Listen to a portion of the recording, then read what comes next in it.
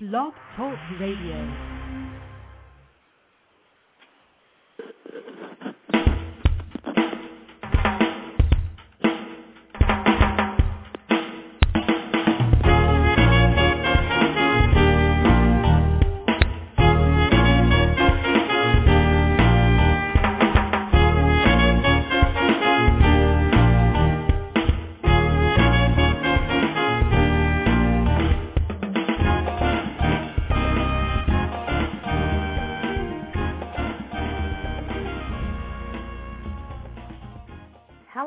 Welcome to Tuesday's edition of Coffee Talk Jazz Radio, where jazz is the order of the day. Today is October the 5th, 2010. It's cool and a bit drizzly outside, but it's a wonderful change from the 113-degree weather that we had last week. This week, we're serving you a double header. We're bringing you the very best jazz musicians in the world. Last month, I celebrated my 50th birthday, and I want to thank all of my friends from the Jazz Network, Twitter, K-Jazz, Sedona Jazz, my friends from the desert, and my Facebook family. Our intro music is entitled Chasing Eric by saxophonist Mr. John Wheatley, and his CD is called Angel, and it's available at cdbaby.com. If you're a first-time listener and new to Coffee Talk Jazz, I'd like to welcome you. Our show's call-in number is 1-347-934-0108. You're welcome to call the show and speak with our in-studio guests, but be sure to press 1 and the pound sign on your phone so I can bring you live right to the studio. Now, speaking of birthdays and parties, today's very special guest recently celebrated his birthday in September. But before I bring him on, let me tell you a bit more about him. For nearly 2 decades, Peter White has maintained a reputation as one of the most versatile and prolific acoustic guitarists on the contemporary jazz landscape. He has won the award for the Best Smooth Jazz Musician in 2007 at the Canadian Smooth Jazz Awards. He was named the Best Guitarist at the National Smooth Jazz Awards for 4 consecutive years running, and in 2000, he won 3 Oasis Smooth Jazz Awards. Number 1 for CD of the Year for Perfect Moments, one of my absolute favorites. For Song of the Year for Midnight in Manhattan with the late Grover Washington Jr., and for Best Guitarist, I'd like to welcome the newest member to the Coffee Talk Jazz family, award-winning guitarist, Mr. Peter White. Hello, Peter. Hello, it's great to be with you today. We're so thrilled and so excited that you are with us in studio today. Well, I have so many wonderful questions for you, and my first is that you grew up in the 60s in a little sleepy English town called Letchworth Garden City. Tell us a little bit about growing up there. Letchworth Garden City was actually the first planned city in the world. Nobody knows this. It's a little-known fact. Yeah, it was built in a field, basically. A city was built in a field, according to a plan, back in 1906. And it was the first in the world to be built like this. So it's quite famous in that way. But it's a lovely little, it's not really a city. They call it a city, but it's really a little town. And I grew up there listening. A quaint little town. Yeah, I was listening to a lot of music, mostly on the radio, because we didn't have a lot of records. Back then, my parents weren't big record collectors, although my mother, who is French, loved the French singers like Edith Piaf and Charles Aznavour, and so that's what I listened to. But I think the first LP I ever bought was Sgt. Pepper's Lonely Hearts Club Band by the Beatles in 1967. So your interest in music began by listening to the Beatles. Beatles were a huge influence on me. Oh, my God, yeah. For everyone, everyone has heard of Beatles, the Beatlemania. There was John Lennon, Paul McCartney, George Harrison, Ringo Starr, and they came out of Liverpool, England. And I believe there were two former members. I believe there was Pete Best and Stuart Sutcliffe. I believe that. Yes, you know a lot about it. Yeah. I know. I mean, I loved the Beatles. I mean, everybody just, back in the day. I mean, they had enormous popularity, and it was known as, Beatlemania. And I knew that John Lennon, he played the rhythm guitar, and then Paul McCartney was bass guitar and vocals and George Harrison. So I love music as much as you do. Yes, and for Paul McCartney to play the bass and to sing lead vocals, that's not easy to do because you're doing two different things at one time. So I always thought that was very clever of him. And he played bass left-handed as well. Wow. Well, that's something. I'm left-handed. I think they kind of got me started really getting interested in the guitar back then in the early 60s. And I remember seeing a film of them playing live at Shea Stadium in London sometime, in the middle 60s. And I just thought it was the most exciting thing I'd ever seen on TV. The girls were screaming, and the four mop tops from Liverpool just sweating away and shouting and playing their instruments. I thought, wow, I want to do this. So was the and I was probably 10 years old at that time. That drew you in. So Peter, it was your parents that bought you an acoustic guitar at the ripe age of 8 years old, and I understand that you're self-taught to play, and that you also listened to a little tape recorder. Tell us a little bit about that. Well, I didn't have any lessons. Yes, I got a guitar, but I got no instruction in it. I didn't even know anyone in my town that played guitar who could give me lessons. So I just started playing away at it myself, just starting with the low notes. I always loved the low notes. And eventually I got a tape recorder, and I used to listen to the radio, and I used to, if I found a song I liked, I would turn the tape recorder on and record it so that I could listen to it later. And that's how I learned to play the guitar, really, by listening to the radio and also listening to the tape recorder. And, I could stop the tape recorder and try and figure out what I just heard, and then start the tape recorder again and play a little bit more. And then it's all very kind of low-tech, really, but I learned to play one note at a time on the guitar, really, just by myself. And still to this day, I've never had any lessons, really. I just find that it's just such an amazing story. I mean, at 8 years old, you had a real ear for music. Yeah, I did, but it was very slow. My progress on the guitar was very, very slow because no one showed me anything. I had to figure it out by myself, so it took me months to learn what someone else might have learned in a few weeks or in a few days. But everything that I played, I understood it because I had found it for myself. So I completely understood what I was playing on the guitar. No one ever showed me anything to play that I didn't understand how to where it came from. And I'm quite proud of that, actually. I mean, I just find that just to be amazing. And in 1967, you heard someone by the name of Jimi Hendrix, and you heard a song called Purple Haze, and you've never heard anything like that come out of an acoustic guitar. Well, it was not an acoustic guitar, it was an electric guitar. It was your electric guitar. Yeah, because Jimi Hendrix came over to England, actually, in 66, I think, because he wanted to make it big, but he wasn't getting anywhere in America, so he came over to England, and he teamed up with two English guys, Noel Redding and Mitch Mitchell, a drummer and a bass player, and they formed the Jimi Hendrix Experience. So it was really an English band formed in England.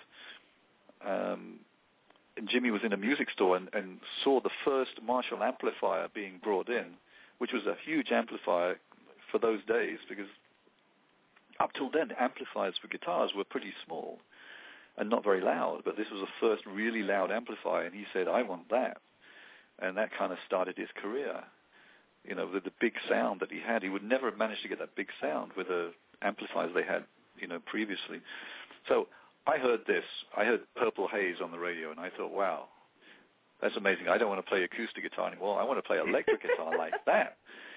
So I bugged my parents, and they finally got me an electric guitar. And by this time, I was, 13, 14, maybe. And by the time I was 15, my brother Danny, who was sharing a bedroom with me, started playing with matches and set our room on fire, burning up my electric guitar, which is very sad for me, as you can imagine. But it forced me to go back to playing my acoustic. Okay. Which I had kind of forgotten up till that point. So I thank Danny for almost burning the house down actually got me to playing the instrument, which is now my main instrument that I play in my shows and on my recordings, a nylon string acoustic guitar. Okay, so here's what I'd like to do. I want to go ahead and go to the boards, and let's take a listen at some of the world-class music that you have produced. And I think I want to go ahead and get started with Bullseye. This is from the Glow CD from 2001, but this is entitled Bullseye. Let's take a listen, shall we?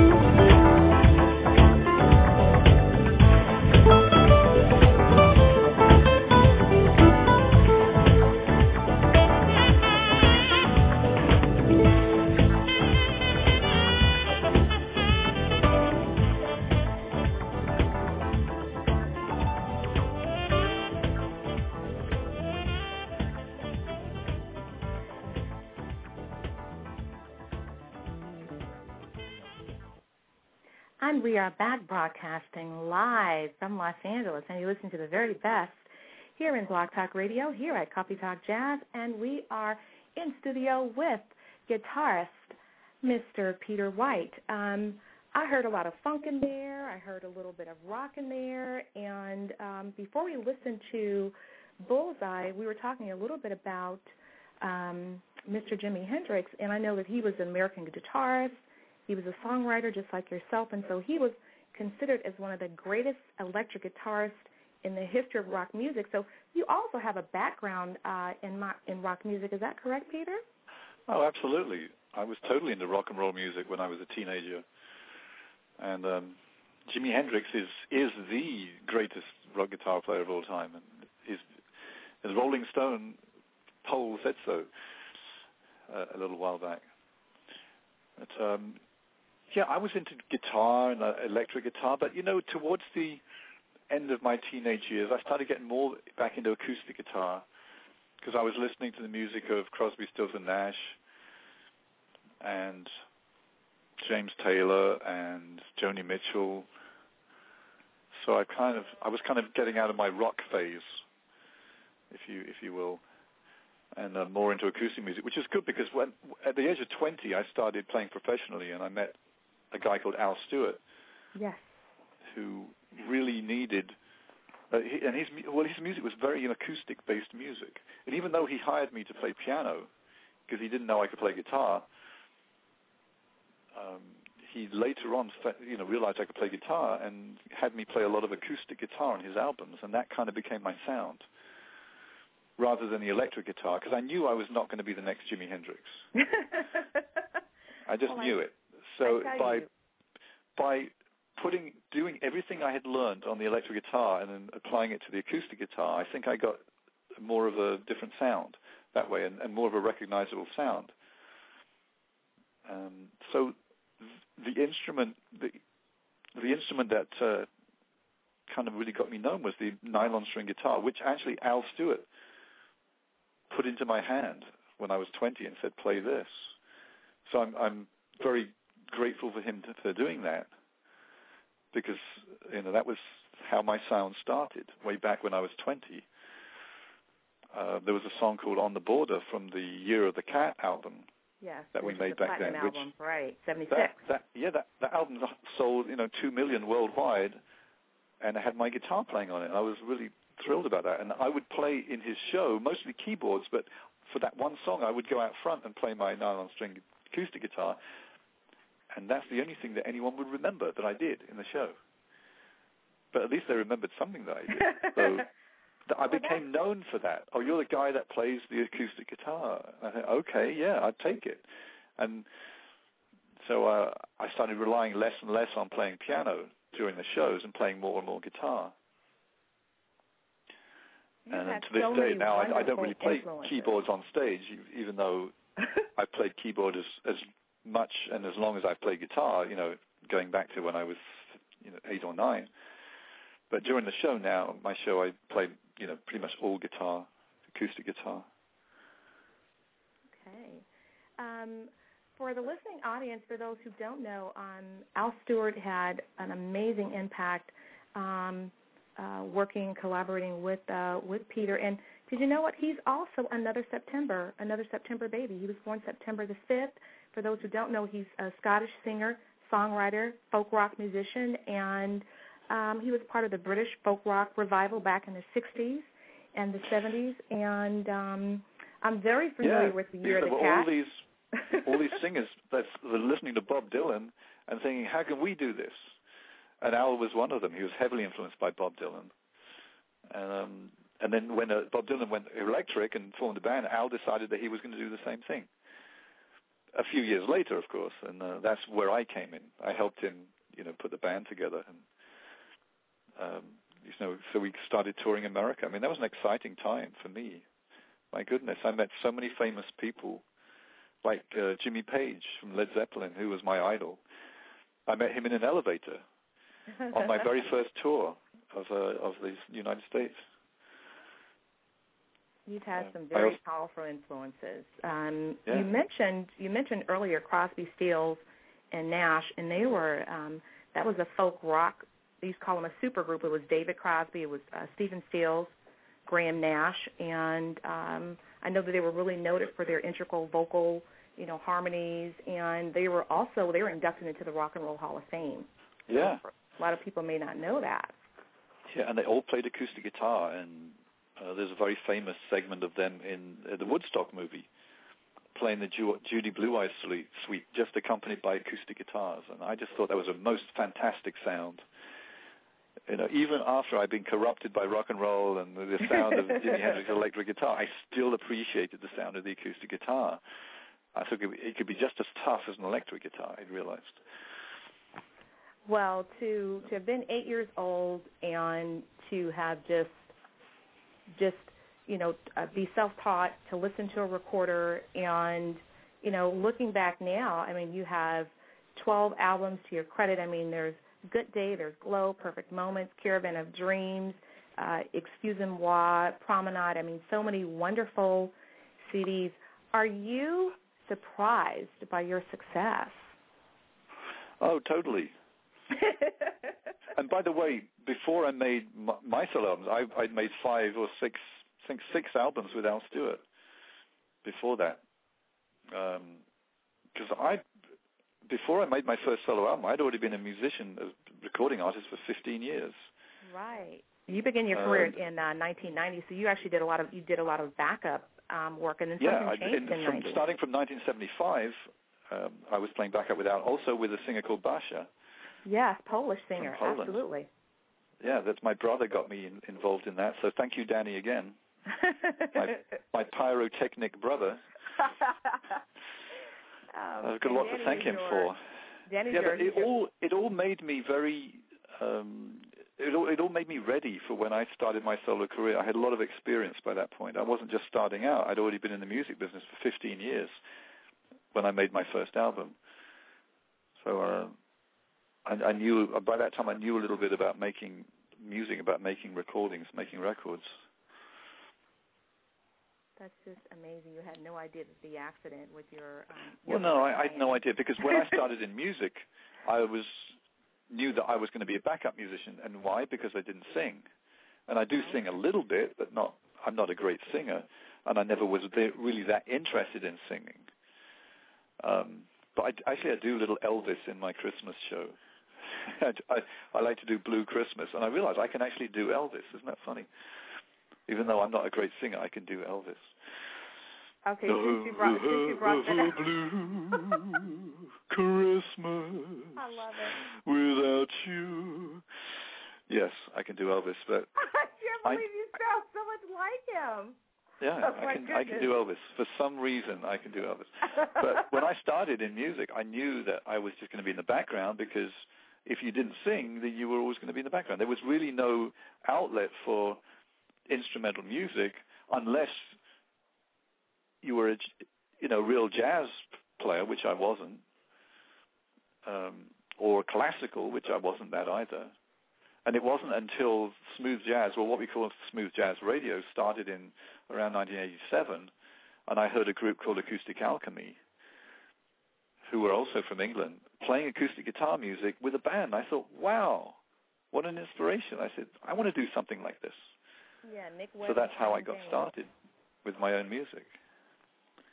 It's just amazing. I'm looking at all the different influences, and now that I know that I understand why your music sounds like it does, because there's a little bit of everybody.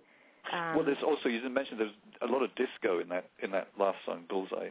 A lot of Euro, as Rick Braun calls it. He says, you're all about Euro disco, aren't you? He said, yes. I said, yes, and what's wrong with that?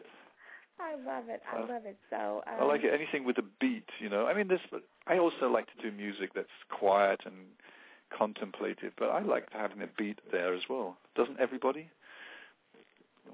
You have so many wonderful songs to select from, and so we're going to go to the boards and we're going to take a listen at Dream Walk. Here we go, from guitarist Mr. Peter White.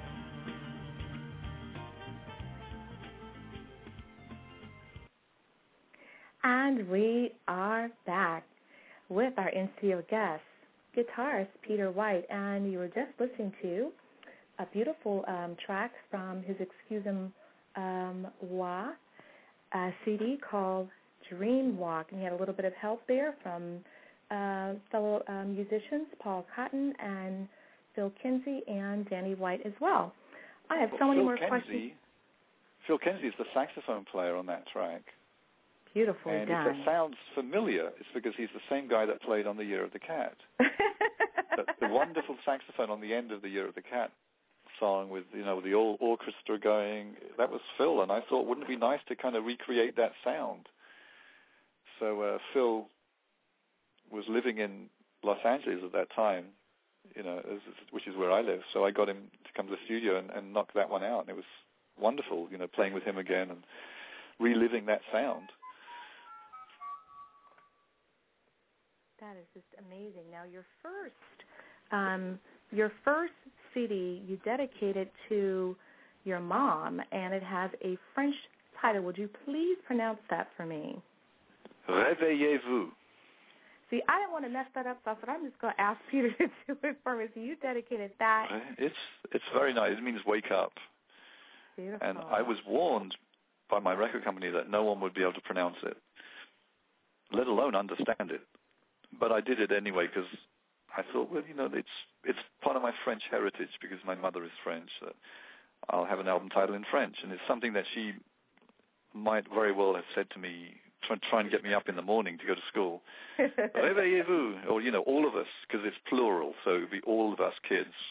I had two brothers and a sister, so she would be shouting up the stairs to us in the morning, Réveillez-vous. So that's what I called my first album. It was also my awakening, my waking up to a whole new career, and hopefully a whole new start in my life, which it turned out to be. And by the way, the second album, which Dream Walk comes from, is called Excusez-moi, which means, of course, excuse me, and actually in French it's an apology. So I was actually making an apology for the first album. On the second album, because I realized that no one could pronounce it. Réveillez-vous, so I said, I am so sorry, which in French is excusez-moi. And I wrote an apology on the sleeve notes. It appears that the title of my first album was too difficult to pronounce.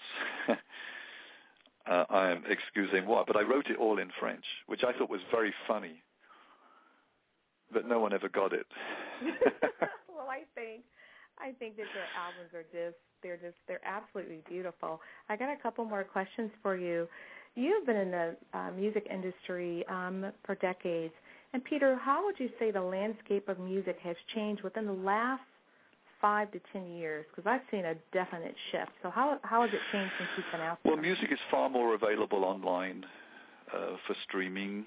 Starting about 10 years ago, we were concerned about people burning CDs, burning their own CDs, and burning, tracks or copying one CD onto another. And now nobody bothers anymore. And the next phase is we're worried about everyone illegally downloading onto their computer, but people don't bother so much doing that either. Now everything's available streaming, pretty much. So we're not selling as many CDs as we used to. I would say my biggest album was probably Caravan of Dreams, which came out in 1996. Yeah. And if I compare the sales of Caravan of Dreams to the sales of my latest album, Good Day, probably only maybe 25 to 30% of the people who bought the Caravan of Dreams album are now buying my new album. So that's how much record sales have gone down. Wow. By about maybe 70%. That's so it's really different. And a lot of the stores have closed down. Sure. Of course. It's hard. If I was to go out and if I was to try and find my CD in a store, I don't know where I would go today. But they're also available online. I sell my CDs at my shows, and they're available for downloading on iTunes, and still hear my music on the radio. And I'm still doing almost 100 shows a year. I was going to say you're touring extensively. I've looked at your schedule, and I just really want to say thank you again, Peter. I mean, really for just really taking time out of your day just to be with us. Because looking at your schedule, I mean, and I did get your note. I did get your note that you were when you were playing in 104-degree weather. With your Blue Beauty. Is that the name of your guitar? Yes. Yeah. It came off on my shirt. I didn't know that was possible. You know, it would be like if you were leaning against your car. Yeah. One day and it was really hot and you suddenly realized that the paint of your car came off on your shirt. Yeah. That's like that. It's how surprised I was. And maybe it's just because I was so sweaty. Maybe that was it. No, it was incredibly hot, and the fact that you were in Temecula, which is down in the valley of the Thornton Winery, so I know that it was very, very hot. Just really quick, I just want to cover a little bit of Coffee Talk Jazz news and just tell our listeners where you're going to be, since you were mentioning that you're doing shows all over. On October the 1st, you're going to be at the Hyatt Newporter, and that's at 11. Yes, but that was last week already. That was, I meant to say October. I meant to say October the 10th. You're going to be at the Catalina. Yes, see, I'm still in that's September right. in my this head. Weekend. Yes. Yeah. You're going to be at the Catalina Jazz Festival at Avalon, and that's in the Casino Ballroom, and that's the Jazz Track Festival, which is huge. It's like the 24th annual. It's a 3-day event. It's a wonderful event. The last time I was on Catalina, I saw Najee in the ballroom. It's been a while, so I've got to get back over there. And you're going to be in Chicago, October the 29th, at the Performing Arts Center at the Dual Sable Museum, which is located at 740 East 56th Place. And I'm going to tell all of our listeners why you're going to be there. Peter is going to be at the American Smooth Jazz Awards, and that's going to be on October the 29th, and he has been nominated. And you're also going to be performing, and you were nominated for Guitarist of the Year, Song of the Year, and Album of the Year. Does it ever get old for you getting all these great awards? Well, I think it's wonderful. I think it's very wonderful to be nominated like this. It's a very small group, and I'm thrilled, really. And I hope to go there and just meet up with all my friends, because there's going to be a lot of artists playing there at that show. Sure. And all of us are going to play one song, probably our best-known song. Well, I'm going to play the song I was nominated for, which is a song called Bright, from my latest CD. On a good day. And I'm going to have a rip-roaring time, I hope. And then right after that, I'm flying to England to do 2 weeks of shows in England. Berkshire, United Kingdom, you're going to be at Club 1, the Concord Club. So we have a wonderful, wonderful listenership. People from England, Paris, South Africa, Cape Town, South Africa. We get emails from just all over. So for my friends that are hanging out on Facebook, that have Skyped in and everything, if you guys are going to be in England, you definitely want to take advantage and go and see Peter while he's there. So that is really exciting. Yes, a lot of very small, intimate venues I'm playing over there. It's a lot of fun. And my mother comes to see me play as well. That's very exciting. That's exciting, too. Now, what I'd like to do is I want to go and play one more song and then come back with tons more questions. I think we'll play something off of your latest CD, Good Day, and this is called Ramon's Revenge. Let's take a listen. Let's see. Peter, you sent me so many wonderful songs. See if you can find it in here. Okay, and here we go.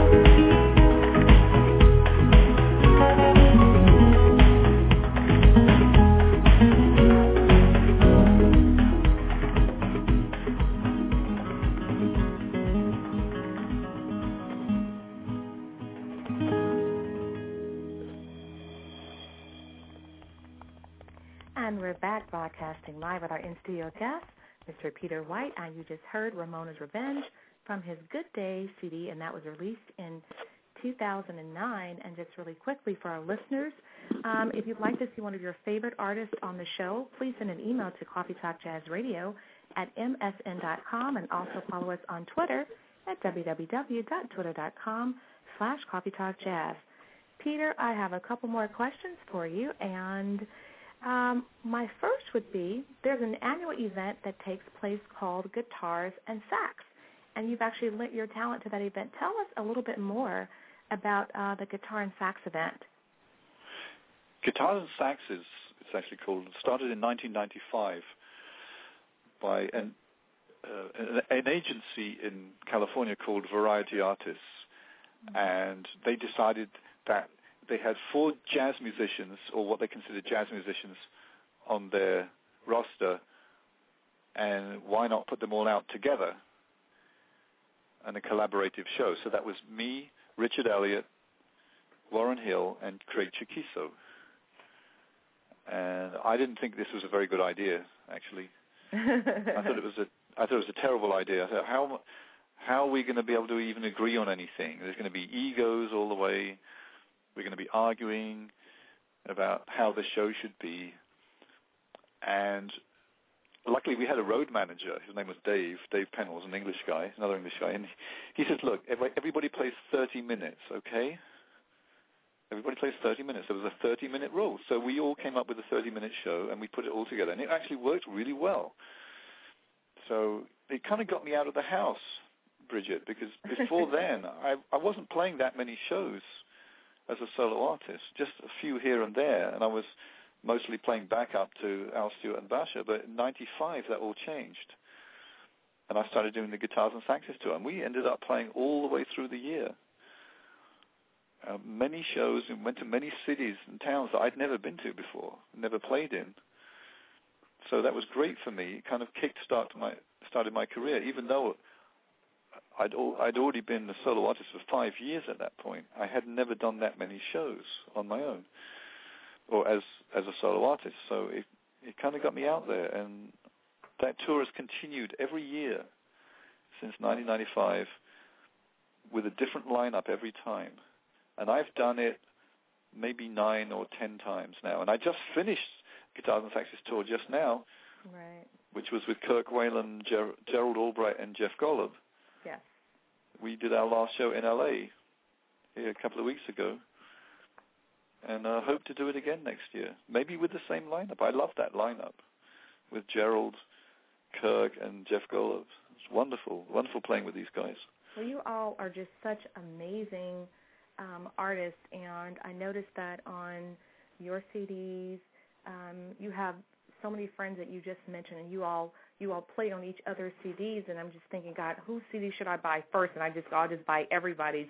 I just buy everybody's CD. But my absolute favorite CD of all times was Perfect Moments. I was going through something at that time, and I just can't recall what it was, but it wasn't really great. And your music for me, and as a matter of fact, I was talking to my son this morning about it because he called me, and I said, oh, my goodness, I told him, I said, son, I said, guess who's coming to the show? I said, guess who's going to be here? He says, who, Mom, who? And I said, Peter White. He goes, yeah, Mom, that's your favorite. He said, remember the CD that you wore out? Because I literally wore it out. It wouldn't play anymore. Wow. So I had to buy another one. So I would drive to work with the CD. I would come home and I would just listen to it, and it was like a lullaby for me, honest to goodness. So all of the CDs are great, but Perfect Moment was just absolutely. Oh, I'm glad you like it. It was just absolutely my favorite. Well, I have another question for you. I cannot believe that we're almost at the end of the hour. That seemed to go so fast, Peter. Oh, yes, yeah. Can't believe that. Now, what would you tell a young person that's thinking about getting into the music industry? You've seen all sides of it, from the show business side, from the performance side. What would you tell somebody new in the business? How would they start? If you want to be an instrumentalist, if you want to play like me, yes, then that's my forte. That's what I know about. If you're a singer, you go on American Idol. If you're an instrumentalist like me, what helped me from the very get-go was that I was versatile. I could play more than one instrument. Okay. For instance, when I joined Al Stewart's band, which became my job for the next 20 years, I joined him playing keyboards because he already had a guitar player at that time. So if I was just a guitar player, I wouldn't have got that job, and I probably wouldn't have ended up touring in America and ending up living here and playing smooth jazz. Who knows what would have happened to me? But it was because I was versatile and I did play more than one instrument that's why he hired me. And later on, he found I could play guitar and a little bit accordion. I also played on Al Stewart's albums and on stage with him. So any instrument, if you only play one instrument, or if you only do one thing, I've always said this, if you only do one thing, you better be Pavarotti.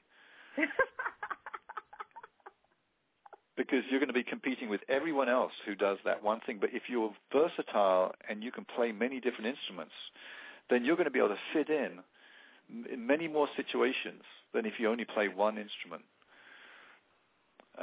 Also, learn to use recording equipment. I'm sitting here in my studio and I'm sitting in front of a computer, and that's how we record music now. You've got to learn how to record your own music so that you don't have to rely on anyone else. Which in turn and learning how to use a computer to record music, because nobody uses tape anymore.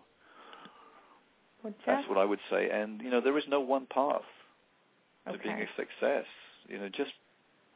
Just working every day means that you're a success in music. Don't expect to be the biggest of the big or the highest of the high or the most famous musician in the world and be on the cover of Rolling Stone.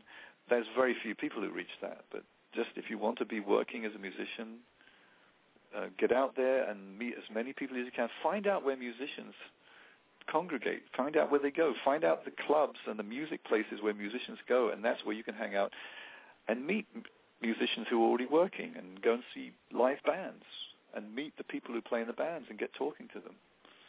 And one day you may meet somebody that will help you, that will maybe need somebody who could use your talents, whatever that might be. You've got to get out of the house.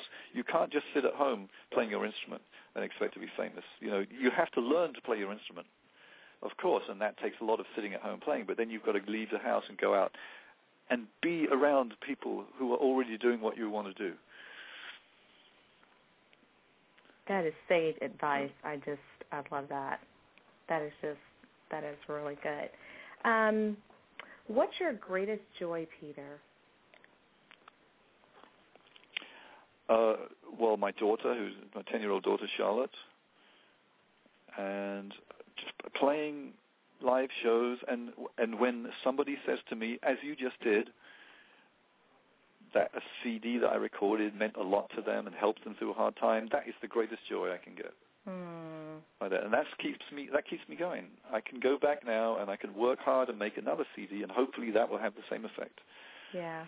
Because recording music can be very lonely. You're spending all your time in dark, windowless studios, maybe on your own, maybe with one or two other people, and you spend long hours. So we need all the kudos that we can get, all the encouragement that we can get. And that was a very nice encouragement that you gave me, that one of my CDs was so meaningful to you. Yeah. Wow. It has really been my pleasure talking with you today and playing your music today. And before I take us out, I just want to make one little quick announcement. Just want to let everyone know that this Friday, September is still in my head. It's just amazing. This Friday is October the 8th, and we're going to have, you don't want to miss it, pianist, composer, producer, 5-time Grammy winner, Mr. George Duke, is going to be with us. So I'm really excited about that. So you guys don't want to miss that show. And Peter, I'm going to go ahead and take us out with, I don't even know what to select from. There's just so many great things, so many great songs here. I want to play another one of my favorites, and this is entitled San Diego. And I also want to thank you for the beautiful autograph CD. So I'm going to have that matted and framed. I absolutely love it. That was my birthday present from you, but you didn't know that. Oh, good. Well, I'm glad you like it. And it's been great talking to you, Bridget. And let's do it again. Okay, we will. And we're going to go ahead and take it out with San Diego. You've been listening to the very best here in Blog Talk Radio, here at Coffee Talk Jazz with the award-winning guitarist, Mr. Peter White. And don't forget, he's on tour. Just go right to his website at peterwhite.com to get more information. Thanks for listening.